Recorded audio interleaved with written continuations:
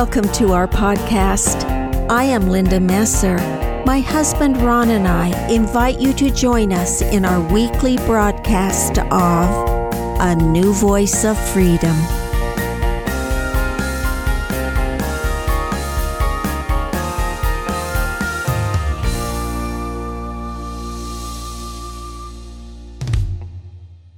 Welcome to Season 4 of A New Voice of Freedom. The podcasts are taken from the 4 volumes In Defense of Christianity, written by Ronald Keith Messer.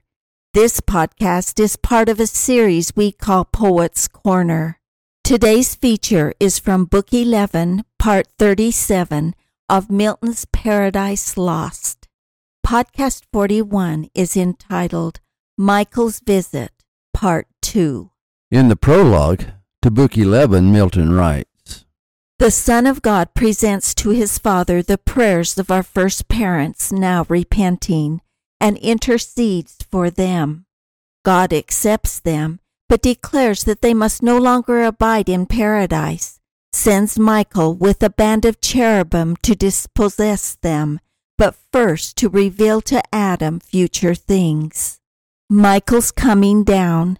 Adam shows to Eve certain ominous signs. He discerns Michael's approach, goes out to meet him. The angel denounces their departure. Eve's lamentation. Adam pleads, but submits. The angel leads him up to a high hill, sets before him a vision, what shall happen till the flood. Eve is contrite and takes the blame of their fall upon herself. She acknowledges Christ, now their judge, as being infinite in pardon. She resigns herself to daily toil with sweat imposed. She approaches the new day optimistically and smiling promises never to leave Adam's sight again. Even though they will be required to toil from morning till night, it will still be pleasant. She urges Adam to be content in their fallen state. To whom thus Eve with sad demeanor meek, ill-worthy I, such title should belong to me, transgressor, who for thee ordained a help, because thy snare to me reproach rather belongs, distrust and all dispraise. But infinite in pardon was my judge, that I, who first brought death on all, am graced, the source of life. Next favorable, thou, who highly thus to entitle me vouchsafed, far other name deserving. But the field to labor calls us now with sweat imposed, though after sleepless night. For see the morn, all unconcerned with our unrest, begins her rosy progress smiling. Let us forth, I never from thy side henceforth to stray, where'er our day's work lies, though now enjoined laborious till day droop. While here we dwell, what can be toilsome in this pleasant walks? Here let us live, though in fallen state, content. But now that they are in a fallen world, nature is harsh, and even the animals have turned predator and prey. They watch helpless as a beast chases the terrified deer. So spake, so wished much humbled Eve, but fate subscribed not. Nature first gave signs impressed on bird, beast, air suddenly eclipsed after short blush of morn. Nigh in her sight the bird of Jove stooped from his airy tour, 2 birds of gayest plume before him drove. Down from a hill the beast that reigns in woods, first hunter then, pursued a gentle brace, godliest of all the forest, hart and hind. Direct to the eastern gate was bent their flight. Adam observed, and with his eye the chase pursuing, not unmoved to Eve thus spake. Adam laments as even greater changes await them. It is because death is now introduced into the world. Adam, seeing death in nature, now considers their fate, that they too will turn to dust and be no more. O Eve, some further change awaits us nigh, which heaven, by these mute signs in nature, shows forerunners of his purpose, or to warn us haply to secure of our discharge from penalty. Because from death released some days, how long, and what till then our life, who knows? or more than this, that we are dust, and thither must return and be no more. Why else this double object in our sight of flight, pursued in the air and o'er the ground, one way the self-same hour? Why in the east darkness ere day's mid-course, and morning light more orient in yon western cloud that draws o'er the blue firmament a radiant white, and slow descends with something heavenly fraught? Suddenly from the sky appears a bright apparition. Fear overcomes Adam, for he is not used to being in the presence of such glory. Before the fall, Adam was one with angels. In brightness meeting brightness, there appeared to be no difference. However, now that Adam is in a mortal body, such heavenly beings overwhelm him, and he recoils in fear. He erred not, for by this heavenly band down from the sky of jasper lighted now in paradise, and on a hill made alt a glorious apparition. Had not doubt and carnal fear that day dimmed Adam's eye? Not that more glorious, when the angels met Jacob in Mahanaim, where he saw the field pavilioned with his guardian bright. Nor that which on the flame mount appeared in Dothan, covered with the camp of fire, against the Syrian king, who to surprise one man, assassin-like had levied war unproclaimed. The princely hierarchy in their bright stand there left his powers to seize possession of the garden.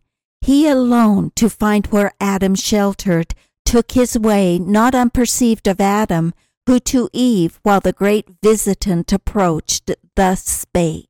Adam warns Eve that they should expect great tidings, or they should expect new laws to be imposed upon them. He tells Eve that he saw a heavenly visitor, perhaps some great monarch. Being mortal and without glory, he doesn't recognize Michael, accompanied by flaming cherubim. However, he does say that it isn't some terrible monster that they should fear, though he may not be as friendly as his former friend Raphael. Nonetheless, it is some solemn and sublime figure who is best not to offend. He tells Eve that he must meet the visitor, and she is to retire out of sight. Eve, now expect great tidings, which perhaps of us will soon determine or impose new laws to be observed. For I decree from yonder blazing cloud that veils the hill one of the heavenly host, and by his gate none of the meanest, some great potentate, or of the thrones above, such majesty invests him coming. Yet not terrible that I should fear, nor sociably mild as Raphael that I should much confide, but solemn and sublime, which not to offend with reverence I must meet, and thou retire.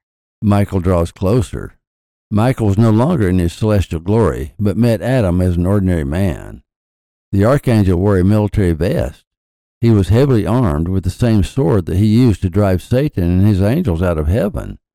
Adam bows before Michael. He ended, and the archangel soon drew nigh, not in his shape celestial, but as a man clad to meet man.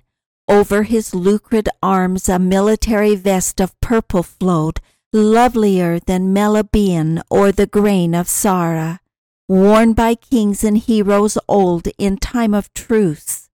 Iris had dipped the roof, his starry helm unbuckled showed him prime in manhood where youth ended. By his side, as in a glistening zodiac, hung the sword, Satan's dire dread, and in his hand the spear. Adam bowed low. He kingly from his state inclined not, but his coming thus declared. Michael speaks with great authority, but kindly.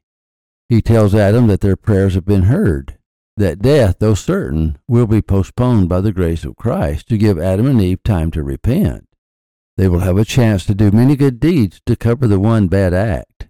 They will be judged by their works and given grace by Christ. He tells Adam that Christ will come and redeem them from death's rapacious claims. Then he tells Adam they can no longer live in paradise, and his job is to remove them from the Garden of Eden, back to where he originally came from, to soil fitter for their fallen condition.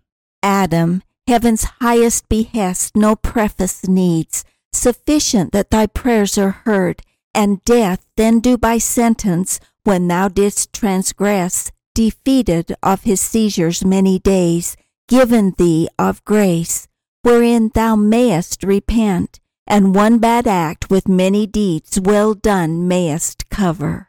Well may then the Lord appeased redeem thee quite from death's rapacious claims, but longer in the paradise to dwell permits not. To remove thee I am come, and send thee from the garden forth to till the ground whence thou wast taken, bitter soil. Michael ceased speaking, for he saw the chilling horror that came over Adam at the bad news. Adam is frozen, and Eve, who was eavesdropping, cried aloud, revealing her hiding place. He added not, for Adam at the news heart struck with chilling grip of sorrow stood, that all his senses bound. Eve, who unseen yet all had heard, with audible lament discovered soon the place of her retire. As Adam stood frozen, Eve burst into lamentations. She exclaims that being cast out of Eden is worse than death. She begs Michael, must they leave their beloved home where they walked with God, where they had hoped to spend eternity? She laments leaving her labors and seeing its fruits. The flowers of Eden will never grow in another climate. Eve speaks to her garden as if they were her children, lamenting that she must leave Eden. O unexpected stroke, worse than death, must I leave thee paradise? Thus leave thee native soil, these happy walks and shades, fit haunts for God, where I had hoped to spend quiet though sad, the respite of that day that must be mortal to us both. O flowers that never will in other climates grow, my early visitation and my last at even, when I bred up with tender hands from the first opening bud, and gave ye names, who now shall rear ye to the sun, or rake your tribes and water from the ambrosial font. Thee lastly, nuptial bower, by me adorned with what to sight or smell was sweet, from thee how shall I part, and whither wander down into a lower world, to this obscure and wild? How shall we breathe in other air less pure, accustomed to immortal fruits? Michael mildly interrupted Eve's lamentations and kindly speaks to Eve, whom thus the angel interrupted mild. Lament not, Eve, but patiently resign what justly thou hast lost. Nor set thine heart thus overfond on that which is not thine. Thy going is not lonely, with thee goes thy husband. Him to follow thou art bound. Where he abides, think there thy native soil. Adam recovers his speech. Adam by this from the cold sudden damp recovering, and his shattered spirits returned, to Michael thus his humble words addressed. Eve, of course, had taken greater interest in the garden than Adam did, and it was dreadful for her to leave heavenly Eden. Adam, however, realizes that they must leave. He is grateful for the kindness of Michael to objecting Eve, but Adam accepts God's will. If it would help, he would weary God day and night with his prayers, but it was useless to go against the decree of God. He submits to God's will. Celestial, whether among the thrones or named of them the highest, for such of shape may seem prince above princes, gently hast thou told thy message, which might else in telling wound, and in performing end us. What besides of sorrow and dejection and despair our frailty can sustain? Thy tidings bring departure from this happy place, our sweet recess, and only consolation left familiar to our eyes. All places else inhospitable appear and desolate, not knowing us nor known. And if by prayer incessant I could hope to change the will of him whom all things can, I would not cease to weary him with my assiduous cries.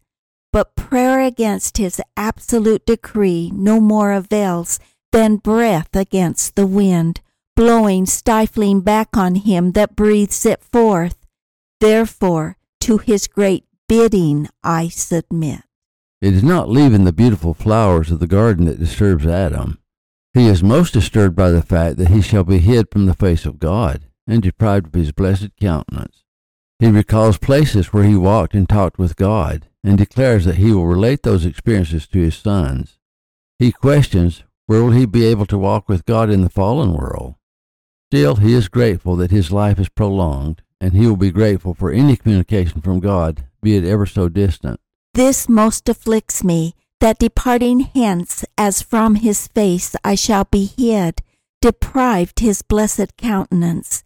Here I could frequent with worship, place by place where he vouchsafed presence divine, and to my sons relate.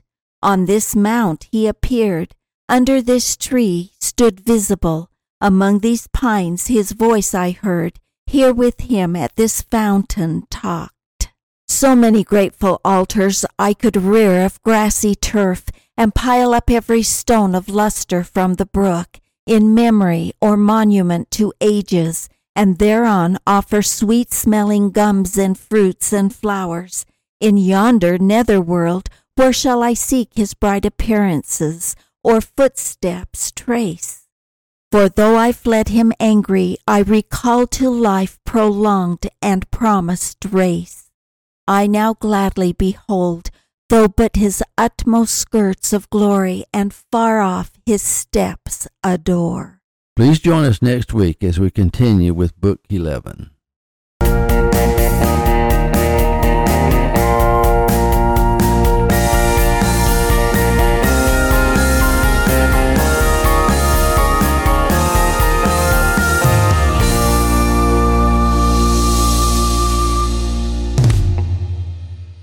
Thank you for listening. Watch for our next podcast.